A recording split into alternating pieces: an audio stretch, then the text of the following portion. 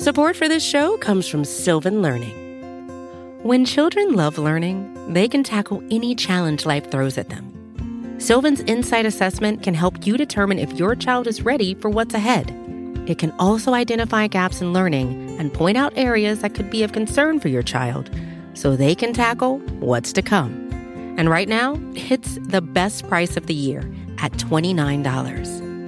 Go to sylvan29.com to learn more and get your child's assessment for only $29. That's SYLVAN 29.com. The Chicago Bears put up 32 points against the Miami Dolphins, but fall 35-32 in a tight game. I bring on PFF's Brad Spielberger to help me walk through this one on this episode of Bear With Me.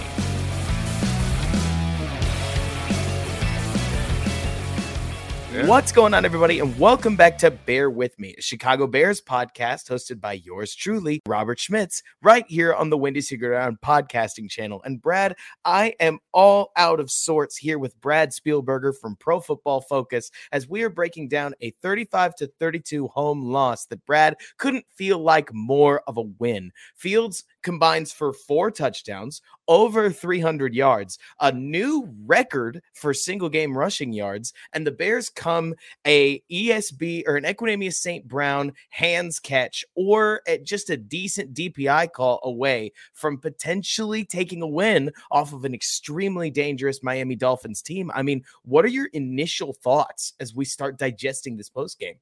It was frustrating to not get a true Justin Fields legacy drive potentially there. I never, ever blame refs. That was one of the worst no calls I think I've ever seen in my entire life. Would they go down and score that touchdown or tie the game up with a field goal? There's no guarantee, but, I think it's also cool to see. I mean, that's why just Chase Claypool was traded for that exact play, him boxing out a smaller defender and Keon Crossan, and either you pass interfere the guy or he's going to catch the ball. They did the first one. The flag just didn't come out for whatever reason. When you see Miami Twitter accounts joking and laughing at how bad it was of a non-call it was, I think that tells you everything. But not to harp on that, not to focus on that. So many positives, so many good, highlight level plays from Luke Getsy and Justin Fields. Darnell Mooney's incredible touchdown catch. Just so much good to take away from this game. Brad, I'm right there with you. I hate critiquing the refs because it always feels cheap, right? It's like, let's ignore what went wrong with our team or on this side of the ball and instead focus on 10 yards or a free first down that I think happened. But that call, rough, obviously. I'm willing to talk about the play immediately afterwards where Justin Fields didn't like what he saw, rolled out of the pocket, threw a ball that hit Equanimeous St. Brown right in the hands to extend the drive and, fell incomplete, which, you know what? I mean, the funny thing is, Brad, when we really walk away from this game, you could argue that both teams went into Soldier Field today and came out with what they wanted. Maybe not what the coaches per se would have wanted, but the Bears get that little bit closer to a truly elite top 10 player with a great performance from Justin Fields in mind, not to mention, Brad, okay, I want to focus on this before we talk about Fields. Do you feel like there's any truth to the idea that you can almost feel an Eberflus effect in that a defense that could not buy a stop, could barely buy a third down, came up with not one, but 2 huge fourth down stops and a 3-and-out when they desperately needed it? I mean, this was a Miami offense that had every edge you could ask for them, and suddenly, when they needed it most, they just couldn't find the points. I mean, that's exciting as a fan.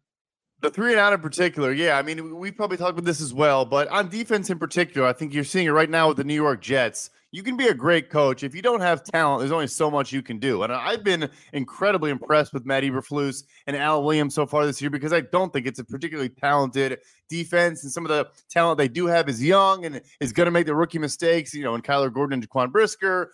It's tough. And the Jets now, you add a couple big name pieces and they just, beat the Buffalo Bills with that incredible, defensive performance. So, yes, I think there's still evidence of strong coaching. But you get rid of Roquan Smith and Robert Quinn in a week, you're not going to have a good showing, the following Sunday. No, of course not. And yet it felt like the Bears got some, again, It's funny because I don't want to sit here and drum them up too much. They gave up a very convincing 28 offensive points plus a punt block. But now let's just segue straight into the story that matters, right? Fields looked in command. Chase Claypool looked like he contributed, right? Exactly like you're saying. 2 deep balls downfield and a couple of screens. You got a couple of those angry runs that he's now known for, which I didn't actually know they gave out an angry run scepter. That's on me. I should be keeping up with Good Morning Football better. But so I hear about the angry run scepter the same week that Chase Claypool comes in. But the DPI that should have been drawn by Equanimeous St. Brown last week gets drawn to start off the game. You obviously have the DPI later. Do you feel like Chase Claypool is part of the reason that the defense or the offense was able to gain such an edge? Or honestly, Brad, do you think that they were building up to this edge since the Dallas game and that Chase Claypool just gave them a little bit more? I think it's a mix of both. He still obviously wasn't super involved, but he can command attention. I mean, the Darnell Mooney touchdown was against Xavier Howard, which I think makes it even more impressive. The throw was incredible, the catch was incredible, but you could also just see Mooney on some other plays. He was catching Cater Coho, their undrafted free agent who has been good, or just getting different matchups, being more open. Is it just him, maybe like creating his own separation? I'm sure to a degree, but also when you only have to focus on one player in an offense, from a receiving standpoint, it's just so much easier to defend. So now Claypool, like you said, also he brings a jet sweep element. They probably ran it too much in Pittsburgh. Like you have to account for him all over the field in many different ways. I do. I think there's gravity he brings with him, and we saw that on display, across the field today. And it's so funny that you talk about Claypool because you also mentioned somebody I think is well worth bringing up here, where I feel like Darnell Mooney, look, I don't know if this was statistically his best game. It's not like Fields threw for very many yards, but it felt like Mooney was a consistent tackle breaker when he got the ball in his hand, and that route he had against Xavier Howard was really nasty. I mean, 11 in particular seemed energized by the Claypool edition. I'm not about to say that Darnell's been underperforming up to this season. There's not a lot of passing yards to go around, and he's got the lion's share of them. But this looked like the Darnell Mooney that we expected to see this year, that maybe he's not a wide receiver one, as that term gets thrown around too often, but he can beat your best corner on a route in the end zone. And hey, if Fields can keep making throws like that, I mean, that was nasty. He got hit too. So it was a beautiful, perfect throw, away from the defender, and he took a decent shot on it. We also should shout out Cole Kmet, 2 touchdowns on the day, but had a couple angry runs of his own. That first down rate, extended to get the extra yardage, but just looked good. Reliable. When you give a reliable hands-catching inline tight end, we've talked about him a lot. He's probably never going to be Travis Kelce. No one is really going to be Travis Kelce. But look, he's not going to separate very well against man coverage. But if you can get a guy that is not going to drop the ball, that is a legitimate red zone threat as he was today, can make some plays on fades in the corner and do different things, that's a massive asset going forward. So, yeah, all the pieces are starting to piece together, and it's exciting to see. I mean, for crying out loud, Brad, it started to look like a video game where apparently if you assemble enough Notre Dame players on the same roster, they all get a stat bonus. And I'd have loved for Equanimeous St. Brown to catch the same bonus in his hands, obviously, at the end of the game. But this looked like a renewed Cole Kmet. I don't want to hear it from anybody that says this Cole Kmet's been on the roster all along. No, he hasn't. The runs that he was putting together, the snappy catches out in the flat, these were things, look, I don't want to say we've never seen them, Brad, but the whole team, offense and defense, but especially the offense, seemed to be playing like they had something to prove. I mean, Cole Kmet ran through not only that defensive back, which poor him, he got leveled by Kmet on that first down you were mentioning, but the touchdown earlier in the game, Kmet threw a couple of arm tackles to get into the end zone there and make things look awfully easy for his quarterback. This is an offense that seems like between trick plays, between every designer run that you could possibly ask for, like to almost out Shanahaning Shanahan, which I understand is the homerist thing to say possible. I know, I see your head nod.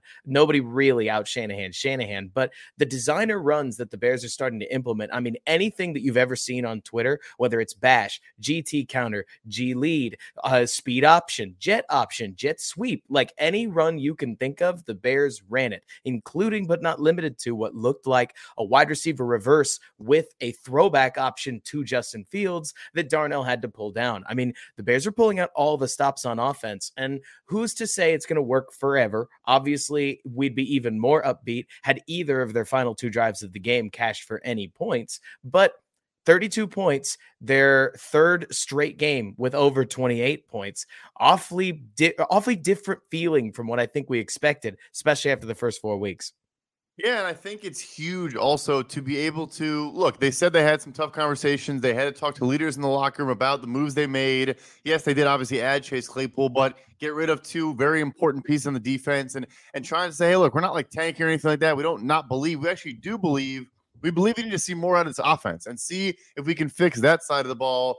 And that is going to be the focal point. And so for the first outing against a defense that frankly is not performing to the standard they should be, but nevertheless, to put up 30 plus points, to move the ball effectively through the air and on the ground in various different ways, like you said, to be creative, get a lot of different guys involved in many different capacities. It's got to be one where everyone's gonna, if they weren't bought in, they're bought in. They get the vision, they understand. Look, yeah, we're deficient at some spots, but we have a vision, we have an idea, we have a plan, and we're going to put you in positions to succeed. Just trust us. Get in line and realize that we're building something, and there's obvious, clear progression week to week. That goes a long way. Absolutely, it does. Now, I want to put you on the spot a little bit because obviously, when you have a quarterback like Justin Fields, he throws for 150 yards or like less than 150 yards again, but has 178 rushing yards. So there are going to be plenty of people out there. They're going to point this out like it's some kind of red flag, 3 touchdowns or no. So, Brad, you tell me, sizzle or steak? Like, yes, we can see that Justin Fields is obviously a lot faster than Tua Tagovailoa, but do you think that Fields, even although most of his production today came on the ground, had a good day? Or do you think it's a great day, but a mark of problems going forward? I don't think it's a mark of problems. Yeah, I mean, obviously Tua Tagovailoa was incredible through the air. And so there's no excuse of, hey, the wind I mentioned, obviously it was you were able to throw. We did see the missed kick from Jason Sanders, so obviously it was swirling at certain times. I don't know if the wind is why Tua Tagovailoa had that last deep ball about 30 yards underthrown to Jalen Waddle, but nevertheless, no, I don't think it is because he also, I mean, look, that play to Kmet, it wasn't the same play as the Ryan Graham missed throw. But it was similar, right? With the delayed action, you wait for it to develop. You let him get out to the right side. That was on the money. Like I said, the Mooney throw is a legitimate big-time throw. Yeah, no, I don't. And again, he's still at times, like you said, I mean, Equanimeous St. Brown had, I don't know if you call that a drop. Maybe you could call that an outright drop. There were just, it wasn't like he was, making a ton of terrible plays. The Xavier Howard interception wasn't a great ball, but obviously there were penalties there, holding to begin with. But no, I wouldn't be concerned. Again, we want to see 200 plus passing yards, but when you set a record for the most rushing yards by a QB in a regular season game in NFL history, you can't also throw for 300 yards. That's kind of how I'm feeling about it. Like, look, last thing I want to do is come onto this podcast, act like an analyst, and just talk like a homer, right? It is my ultimate goal to try to boil down to what really matters here. But I can't help but think, Brad, that putting this kind of rushing season on tape is what gives you cleaner pockets going forward. I mean, nobody can pin their ear back on Justin Fields right now, or he will fake out the QB spire and run around everybody and somehow put the ball into the end zone from 61 yards away himself. Like, the guy is a threat. And especially from what I'm seeing, Brad, what really sticks out to me is that on key third downs throughout the game, Justin Fields is manufacturing first downs. Raw rushing yard totals, frankly, it's neat that Fields set a record, but that doesn't do near as much for me as talking about the fact that Fields is stealing first downs where a lot of other quarterbacks are, at the very least, throwing the ball away, checking it down for 6 yards on something like 3rd and 10. I mean, sure, we've got the sweet third and 8 throw to Darnell Mooney. Like you said, pressure in his face. That's through the air. We've got throws downfield that didn't get counted because you can't count defensive pass interference, whether you call the one at the end a bad call or not. Chase Claypool had an opportunity to create yards downfield twice throughout this game that came up for nothing on the stat sheet. Right. But I feel like ultimately, am I being oversimplistic, Brad, to say that it's the quarterback's job to manage the game in front of him, create yardage, create opportunities, whatever way that comes? And if anything, Brad, because you're obviously coming from PFF, some of the most analytically minded people on the internet, as defenses start to shift towards too high, I mean, dare I say that a running quarterback may or may not be the path of the future for a lot of these offenses, as the more guys drop into coverage, the more room there is for somebody to eat up ground underneath. I mean, right? Oh, 100%. And we're also going to see now, too, is I mean, you almost need to have a linebacker spy or do something to account for his legs. Because, like you said, he wasn't just running on early downs, he was converting third downs with scrambles. And so when you do that, again, it's going to take away from your passing production because those are quote unquote passing downs. But also, yeah, I mean, let's say you do have a linebacker spy, then you're going to find someone over the middle, or you're going to, other things are going to open up, especially if you're playing too high. So it's already a lighter box count. And then you have a linebacker who's just focused on Justin Fields as a rusher. You're going to get someone open, whether that's a running back, whether it's Cole Kmet, whether it's, someone else over the middle. So, yes. And then what you do is like a Jalen Hurts this year, where you're then a more consistent passer week over week, and you can do both. Then it's nightmare city for every defense they play. Absolutely. And I mean, of course, things are still heating up for Justin Fields. We're looking at a second-year quarterback, for crying out loud. And I don't like comparing quarterbacks because I wish we were all, mature enough in our football knowledge to not need to, right? But Justin Herbert right now is not having a phenomenal year. And it's not as if there's a bunch of mechanical issues, and I'm not about to take anything away from Herbert. There's a lot of people that want to take a lot away from a lot of young quarterbacks. Justin Fields is crazy young.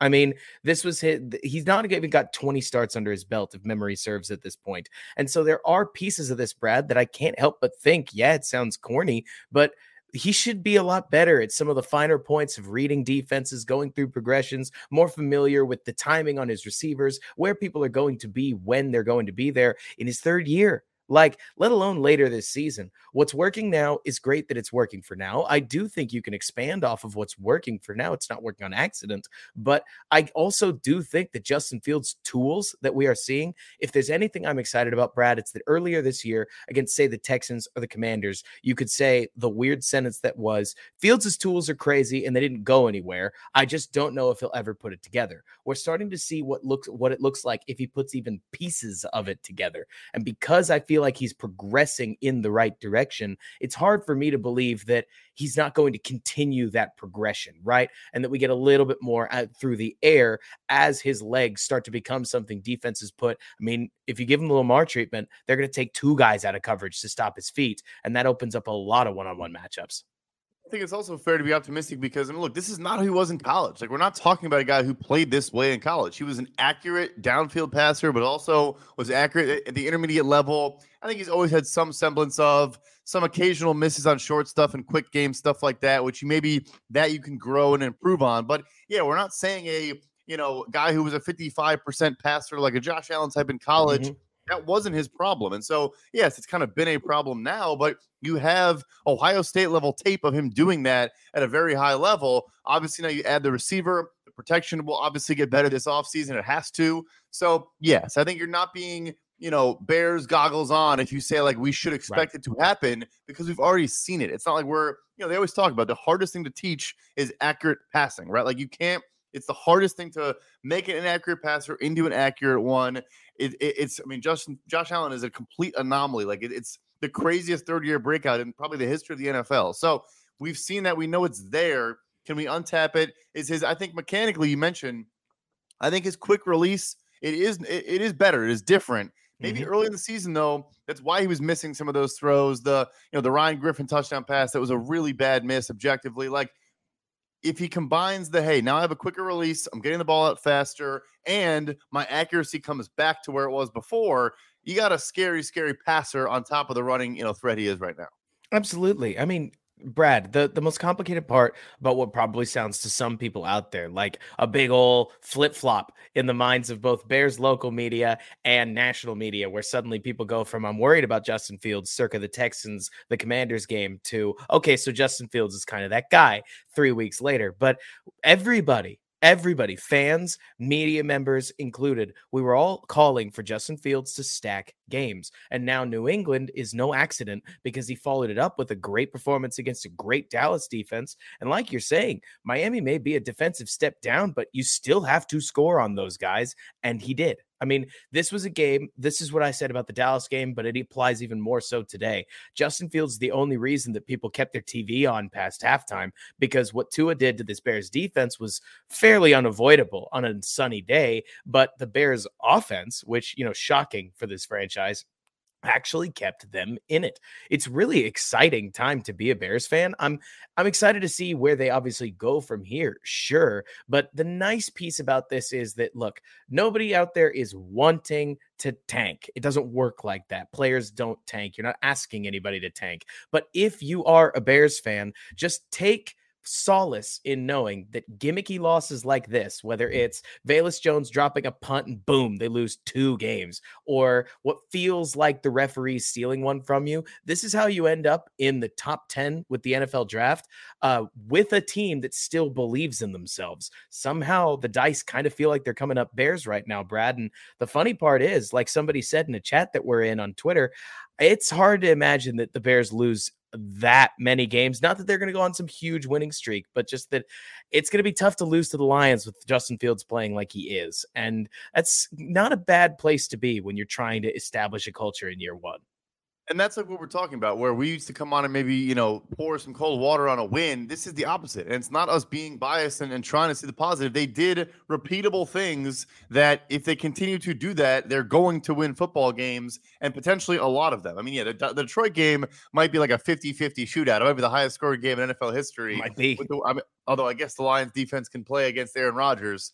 Nobody else. They had three picks on Aaron Rodgers today, but they can't stop anyone else. So anyway, you never know in this crazy league. It's insane week to week. But yes, it's a perfect way to put it. If they play like this, they're going to win those easy games on the second half of the schedule. And then you just ride that wave of momentum, get a full off season with Chase Claypool and Darnell Mooney and Justin Fields, and insert draft pick maybe, or whatever the case may be. Maybe Velus Jones with a healthy offseason can kind of get back on track, because that is an underrated thing we've seen a lot, where you miss your first offseason, and then it really stunts your growth and your development. So again, all those things, yes, this is exactly what we want to see. Maybe still pick top 10, top 15, but score 30. Like you said, what was it, 3 games in a row with 28 plus points? Like, keep that rolling, and I'll take a close loss. Again, though, yeah, the ref being the reason why potentially was annoying, but nevertheless.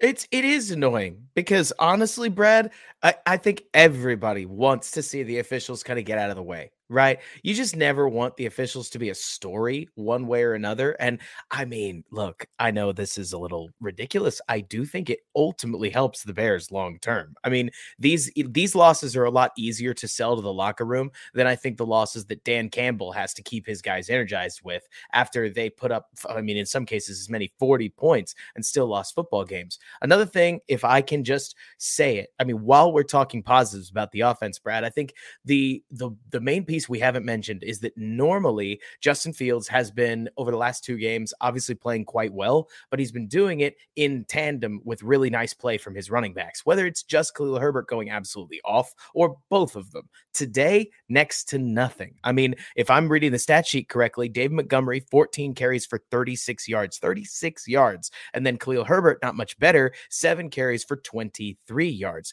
The Bears still had their now 4th game in a row where they rushed for over 225 yards, and it's all Fields. I mean, when you talk about an offense beating you in different ways, Justin Fields combined for, if I'm doing some back of the napkin math correctly, at over 300 yards out of about 300-ish yards for the Bears offense. That's all you can ask for from a second-year quarterback, because I'm not expecting, I mean, Brad, I think something that fans just like you and me are always having to remind themselves is that we came into the league with guys like Tony Romo, guys like Tom Brady, guys like Aaron Rodgers, guys like Peyton Manning, Drew Brees, that literally they hit the league and they had unlimited practice reps from the quarterback position. They could practice literally as much as they wanted to. It's not that much of a surprise that, even though, I mean, for crying out loud, back in the day, Aaron Rodgers got to wait until his 3rd year to play, and even then he had his rookie lumps. We like to throw our quarterbacks into the field immediately and just start judging them.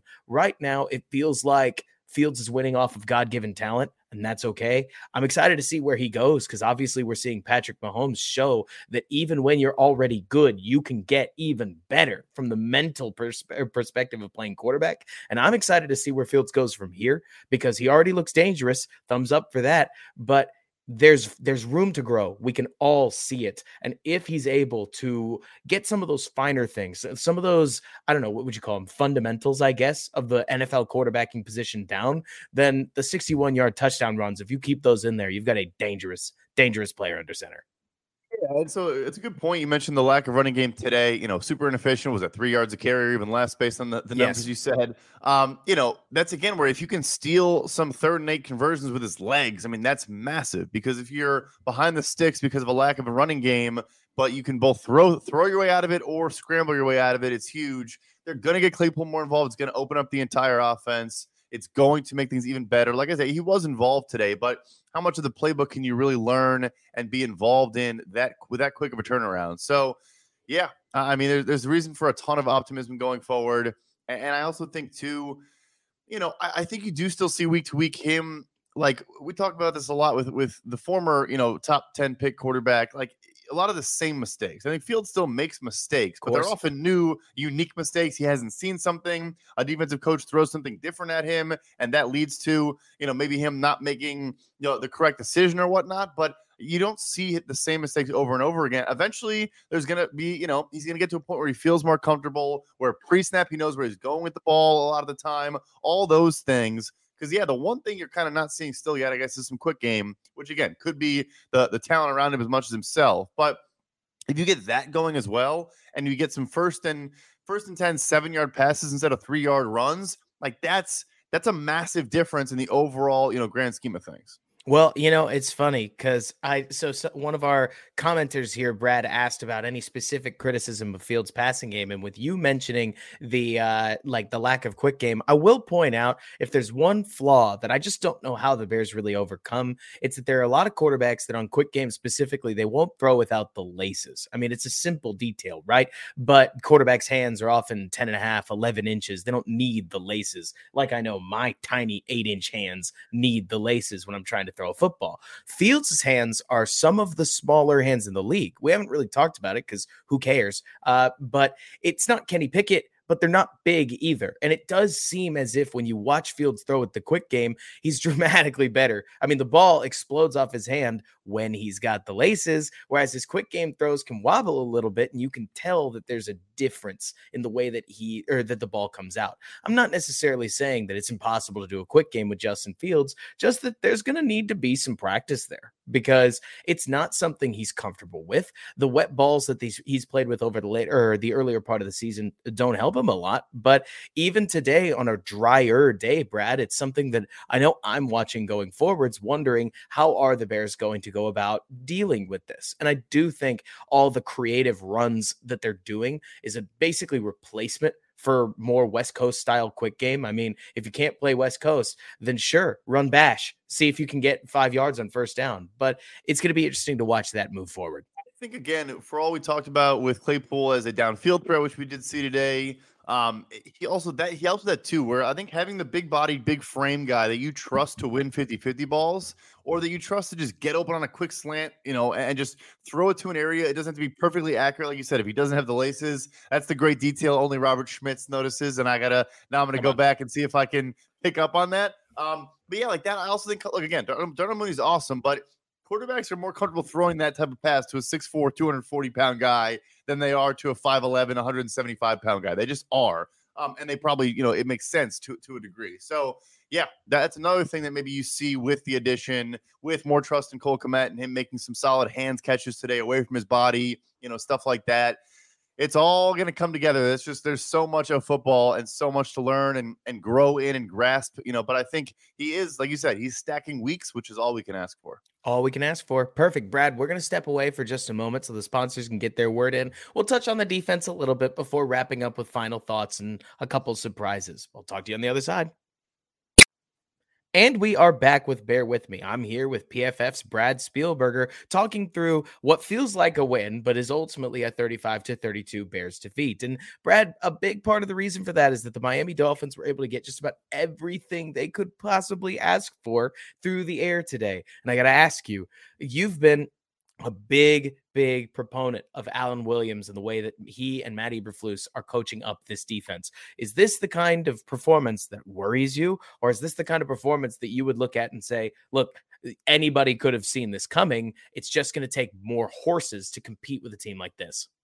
It's actually funny. The reason why I think Mike McDaniel has been a revelation and has been, remarkably successful, besides having a wide receiver on pace for 2,000 plus yards in the season and Tyreek Hill, but he can attack the middle of the field. He can win over the middle of the field, and he does that better than a lot of coaches right now. It's Tua Tagovailoa is the highest graded passer for us between the numbers by like a decent amount. He did it again today. And yes, when you have two of the best early separators in the NFL in Hill and Waddle, that of course will help. But it's also what Mike McDaniel is doing schematically. And so when you're sitting in a lot of cover two, as the Bears, of course, are going to do, that's, it's exploitable. It's what I think the future of, if you're looking for an offensive coordinator and say, hey, what's kind of something you do differently or you excel in? Yeah, I don't just win outside the numbers. I'm not just Zach Taylor, and I run 9.89 all the time, and I run for 2 yards to carry with Joe Mixon, and I run 9.89 and hope Joe Burrow throws a bomb to Jamar Chase. Like, look, it's cool. I mean, they went crazy today against Carolina. Like, it can win you games sometimes, but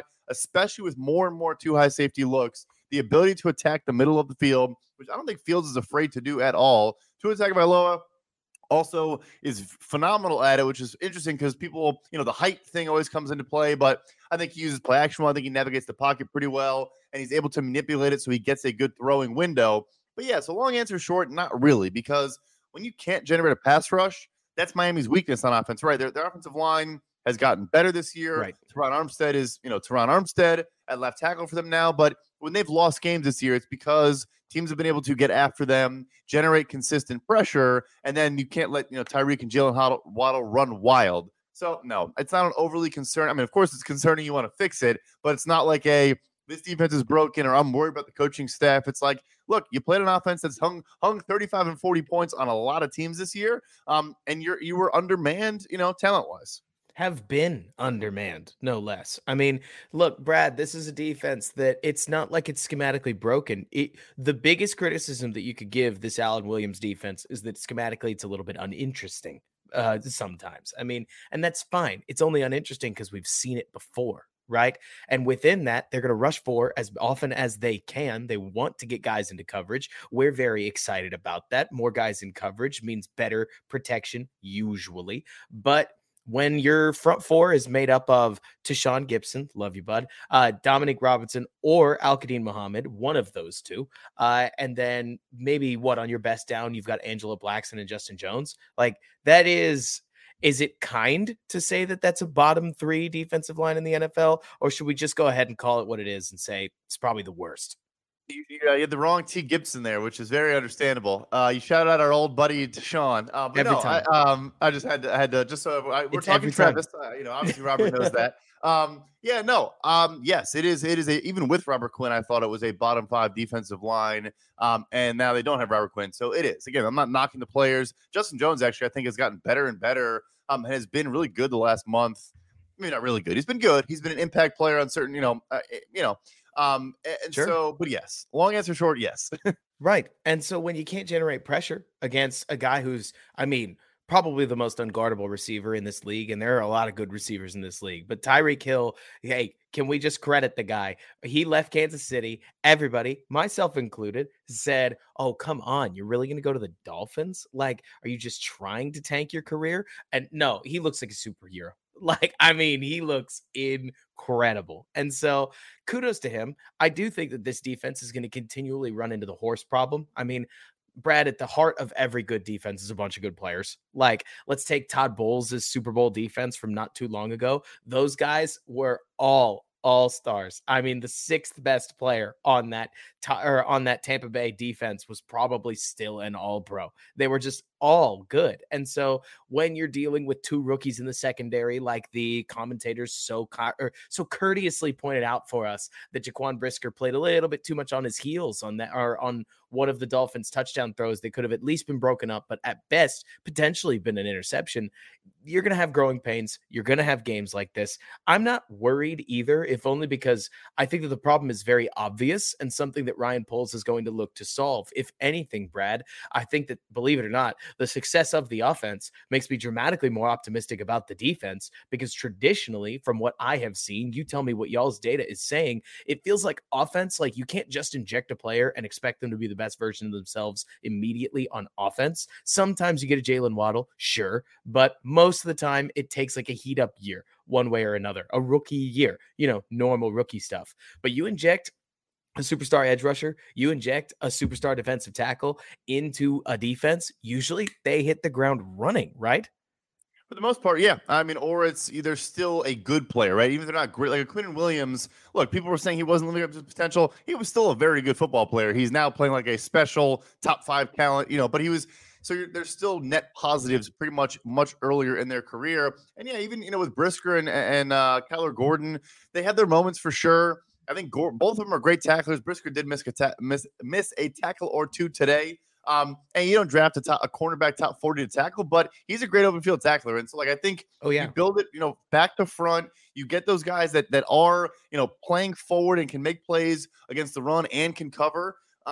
It's a good foundation to build off of. Like you said, you add maybe some free agent talent they have to spend. They can go there. If you do use that top 10 pick, I know we probably want on offense, but the Chase Claypool trade, maybe one of the main benefits of that is, hey, Jalen Carter is there for Chicago, or Brian Breesy's there for Chicago, and we cannot pass up the opportunity to take a potential game-wrecking 3-tech, or, they fall in love with an edge rusher or whatever. It does make that much more palatable now that you do have 2 legitimate wide receivers on the team. Again, I think I wouldn't hate a tackle or something else, but if Fields is your guy, so you're not taking QB, and if you feel better about wide receiver, it makes it much more, realistic that they go that direction. Well, and speaking of the spend, I mean, Brad, I've had you on so many podcasts where we talk about how the Bears' future is. I mean, at the time it was kind of doomed because the Bears were running out of money fast. They were paying all the wrong people. And it was more a matter of like, how are we going to not get under the cap? They weren't going full Mickey Loomis over at the Saints, but they were getting close with a massive Trevathan deal, a massive Jimmy Graham deal, despite multiple holes on the roster. We can see holes. We can see cap. If you are sitting in an office with Ryan Poles talking about what positions you want to target, who are some like, obviously we know some of the positions, but who do you have your eye on going into free agency that you think sets the Bears up to, like you're saying, ultimately take the best player that comes to them? Yeah, I think a guy like Javon Hargrave in Philadelphia, if he makes it to free agency, I know everyone loves the name Daron Payne in Washington. He has played some really, really good football this year. I do think interior defensive line is a thing, something they will address. Because I think they do also want to more have the ability to rotate guys a little bit as well, right? They're not, full on like Dan Quinn in Dallas or, some of these teams like Philadelphia. I mean, the Eagles as well, where Robert Quinn played 7 snaps against Houston. Like, they're not, full on. They just want to shuffle guys for every single scenario. But you do when like you said, when you're often rushing 4 and you can have guys that are more situation dependent, can keep their legs fresh, can get better there. So those guys on the interior.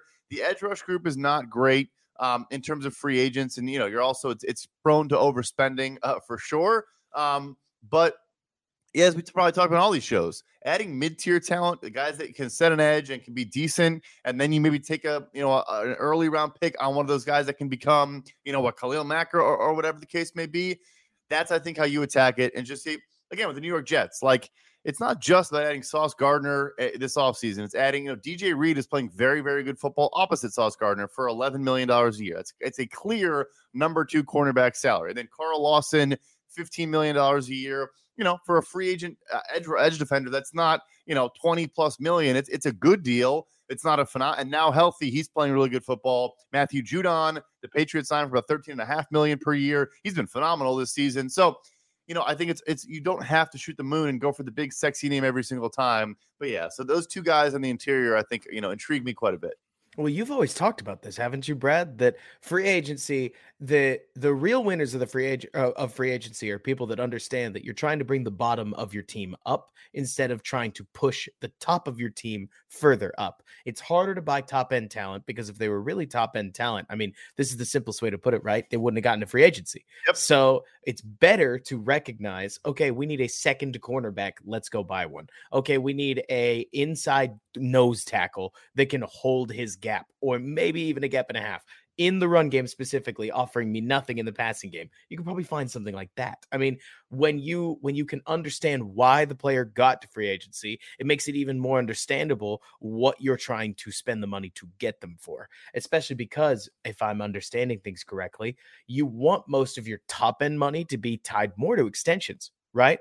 The goal is to give your players extensions. And I mean, look, Fields won't be cheap forever. He's certainly cheap for now. But in the if Poles is thinking long term, he does have to address a world where Claypool probably gets an extension. Darnell Mooney probably gets an extension. And of course, Justin Fields gets an extension, right? Absolutely. And this offseason, I mean, the receivers both, I think, will probably sign extensions, barring, something happening the rest of the way. I think Jalen Johnson is probably in the conversation. Maybe even honestly Cole Kmet. I know we've come, probably 180 on him. Again, I think he's a good player. But with tight end at the market where it is, you could probably get a pretty good deal there. Get some decent value. He's not going to top the market or anything like that. Maybe $10, $11 million per year. And he's a solid foundational, piece for you in terms of just like you just mentioned right there. Sometimes too, address one specific problem. Like I said, I need an early down 1.5 gap nose tackle. Let's just fix that with one, again, that's kind of makes it sound simplified, but sure. It's not always, hey, let's add a Khalil, you can't always do that. It's not how this league works. So yeah. And they have, yes, for all the people they might have the most cap space any team has ever had this offseason. So they can do whatever the heck they want, and they have to spend, and they're going to. Which we got to love. All right. So when it comes to your final thoughts about this game, what are you thinking? I couldn't be more encouraged, frankly. Again, there's, maybe we could see more passing, but I think you also, for me, it's Luke Getsy as well. You mentioned running GT counter, running pin and pull, doing all these various different things, being so creative, QB draw. I think Herbert had a draw play. It was like just everything is on the table. There's just like, it's so, I think it was kind of milquetoast and pretty lackluster the first month of the year. There were some elements that I think you could see and that you liked. But yeah, long answer short, I'm as excited as I am about the players, about Justin Fields and Darnell Mooney, now with another cohort in Chase Claypool. I am a believer in this entire organization, the coaching staff, the front office. I think they get it. I think they know what matters in today's NFL, and they're going to set a path to address those things, and hopefully it continues to build. Players like Mahomes, players like Josh Allen are special, don't get me wrong. But like you're saying, Brad, I am a believer that coaches win Super Bowls. I mean, I think coaches are the heartbeat of most organizations, and that when you have a good one like Bill Belichick, somehow you're the one who finds the Bailey Zappies. And I'm not about to pretend that Zappy's like a superhero. It's more to say, Brad, that first there's this perception across the NFL that the rich are constantly getting richer at quarterback or whatever position it is. But maybe it is as simple as good coaches develop players better than coaches that don't. And the Cole Kmet that we're seeing right now looks like a very different Cole Kmet than we saw in the Nagy era. You could even make the argument, just based on the way that Nagy was using some of his players, that he had the right idea and the wrong implementation, but it doesn't matter. What we're seeing right now is, so to tell the story of this game as clearly as possible, because I know there are some folks that would love more insight into what happened with the running game. The Dolphins played the entire game fearlessly with 8 guys in the box, 9 guys in the box, next to no real safety coverage for the majority of the game, right, Brad? Like they were daring the Bears to do anything other than run the ball with their running backs. And whenever the Bears did try to sneak in a run with their running backs, didn't really go anywhere. Bears lost a lot of downs to just running into a meat grinder of a defense that it's not that the Dolphins are incredible defense, but they were just waiting for those plays. And yet Fields put up 32 points on him, almost entirely on his own effort. Maybe this is because I'm a Bears fan, Brad, but I could care less whether it's through the air or on the ground when the ground piece looks as dynamic as it does. I'm a huge believer in that NFL defenses are somewhat reactive week to week, and the more Justin Fields keeps pounding defenses on the ground, the more space is going to open up for him through the air, and he's showing us enough through the air that we can believably understand that he will ultimately have his day. 3 passing touchdowns, though. I mean, the rushing yardage may have gotten him down the field. Throwing the ball is what put the ball in the end zone, and that's just as exciting as anything else. I mean, you got the 61-yard superstar touchdown run. You had a couple of outright Houdini like first downs on the ground. You had some gorgeous throws, gorgeous touchdown throws. You had all kinds of stuff that point you in the right direction. But moreover, I mean, this was just a cherry on top of a great 3 weeks. And Brad, the Bears fans needed it. I needed it. I mean, if the Bears do have a quarterback, I think that there's a lot about their future that changes. But I'll tell you what, I didn't expect to sit here and like a milquetoast sounding defensive head coach in his 50s and what he brought to the team. And here I am completely buying into the Eberflus philosophy, because even simple things, Brad, I mean, it was very much like the Nagy era to get the big picture right with like a certain play call. And then 2 people would just like turn the wrong way because they didn't even hear that they checked to a different play and goof it up. On these runs, I mean, Justin Fields isn't even taking hits, Brad. Like, I was about to say it. Yeah, it's ridiculous. Like, they even understand that part of a quarterback run game needs to involve keeping your quarterback safe. An announcer today made a lazy Cam Newton comparison. Cam was lowering his shoulder and blowing guys up his entire career. Justin Fields maybe took 1 controlled hit on today's 178 yards. It was wild. I mean, it's cool watching this team, and I don't know where they're going to go. I mean, obviously, I actually think, Brad, that the hardest games for them from an expectation perspective are going to be when they play teams like the Lions, because they seem to have similar offensive outputs regardless of opponent. And so when they play a worse defense, people are going to expect 40 points. They may get the same output or even a potential flag game. Like, a second-year quarterback isn't here to be consistent yet, but just the fact that this 3-game stretch alone is encouraging enough. Maybe not like he's done, extend him, like put his bust in Canton, but at the very least, Brad, we are on track. And I think if that's the case, then I can't really clap hard enough for Ryan Poles, because if he was able to show you that Justin Fields was the dude going forward while still stripping the roster down, he pretty much nailed everything that he could have asked for. I mean, okay, I can't let you off before you respond to that, because there is a ton of heat towards Ryan Poles. So you tell me, like, what do you think of the GM so far? No, and that's exactly what you're trying to. It's a tight line to walk, right? To where you're trying to think about the future long-term outlook of the team, and that requires some tough decisions and maybe makes the environment more challenging for the young players you are trying to develop. But you hire a coach that is a fundamentals and details guy, where I think we talked about this. He could be a guy that maybe builds up all the young players, develops them the right way. They don't make mistakes. They don't shoot themselves in the foot. You know what? Maybe a quote-unquote Nagy-esque type coach is the John Gruden version of Tony Dungy in Tampa Bay, right? Where like Dungy built those players up, made them good football players. Then someone else had to come in and maybe bring an X's and O's element that pushed them over the top. But when you're young and trying to build a young talent, and you there's so much going on, there's always trickeration and window dressing. It's just too hard to even play solid fundamental football. So yeah, I know I'm not even really answering the question, but with Poles, and the biggest thing, and the deadline is the one indicator though, is he does get where the allocation of resources makes the most sense, and that is around the quarterback. And yes, Velus Jones not looking like a very good pick. No. Byron Pringle, unfortunately, injuries, kind of hasn't done much. And N'Keal Harry, now that he's healthy, at least he's a guy. He's blocking out there for you. He's getting you 2 or 3 catches. Again, like, I'm not like he didn't do enough, or maybe you could argue he didn't do enough. I get that. But now what you're seeing is Fields can still rise above that and be productive and make plays and learn and get better on a week-to-week basis. And then because you didn't take the short-term miniature fixes, you can actually give him a ton. Whereas next year, the third year is always the big leap. Every team spends a ton if they believe in their rookie contract quarterback going into the third year. That's been the trend forever. And they are going to do that. They have the resources, also now that if you do see this Justin Fields for the rest of the season, they're going to, I'm not saying like make a Super Bowl, but like they're going to be the Chargers this offseason, where you sign receivers, you trade for, Khalil Mack. Like, they're going to go, again, not all in, but like they're going to make a big, big push before, like you said, Fields maybe does get expensive in the near future. Hopefully, I would love him to sign a massive, massive deal. And us have the conversation of how do we build around the big quarterback contract. That'd be my favorite conversation ever, but we'll save that one for another day. I think Poles knows what he's doing, and people need to have faith in the long-term vision here.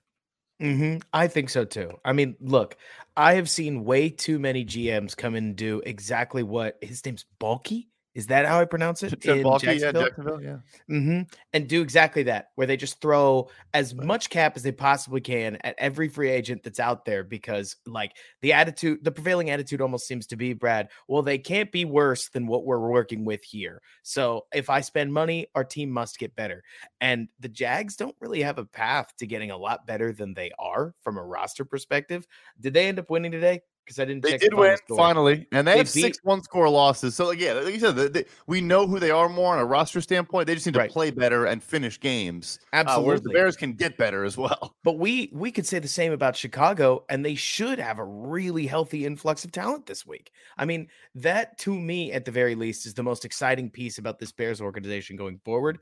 Obviously, it looks like a strip down. Obviously, there are tons of people out there that would still look back and say you didn't do enough for Fields. But I mean, look at Fields. He seems like he's got enough at the very least. Like, good coaching and solid scheme really can, I think, at the very least, Brad, because what we see, let me frame it this way. What we see is a couple of games, a player playing for 3 hours, like roughly 80 snaps every week, right? But that player plays a lot more football than just what goes on the on Sundays. They play in practice. They play all off season. And I think that matters a lot more. That's why we're so pro coach, right? Is because if Luke Getsy is the right kind of mind to help Justin Fields grow, then it doesn't really matter whether Dante Pettis and Equanimeous St. Brown are taking up significant snaps. Fields will understand the process of what he's trying to achieve. It sure looks like that's what he's doing. And I think that's exciting. Abs could not agree more. Perfect. Brad, what's coming up for you? I know you just got through the deadline. So, I mean, it's not like you're off, right? I wish. No, certainly not. We got a big piece coming out this week. It's actually, we do like a preseason ranking of every roster. I'm now doing hey, we're halfway through the year based on what we've seen and some growth from players and how things are gelling, kind of a mid-season ranking. The Bears, I didn't write the first one. The Bears were 32nd in the NFL. So I'll tell you this, they're no longer 32nd. So they're moving up. I love it. Perfect. Well, make sure to check them out. Obviously, keep tight with the Windy City Gridiron like YouTube channel and podcast channel, as we're coming at you with Bear and Balance tomorrow. Tuesday, we'll be going through the All 22. It's going to be a lot of fun going through this Bears offense, as it has been for the last couple of weeks. So until then, Bears fans, bear down, and thanks so much for bearing with me.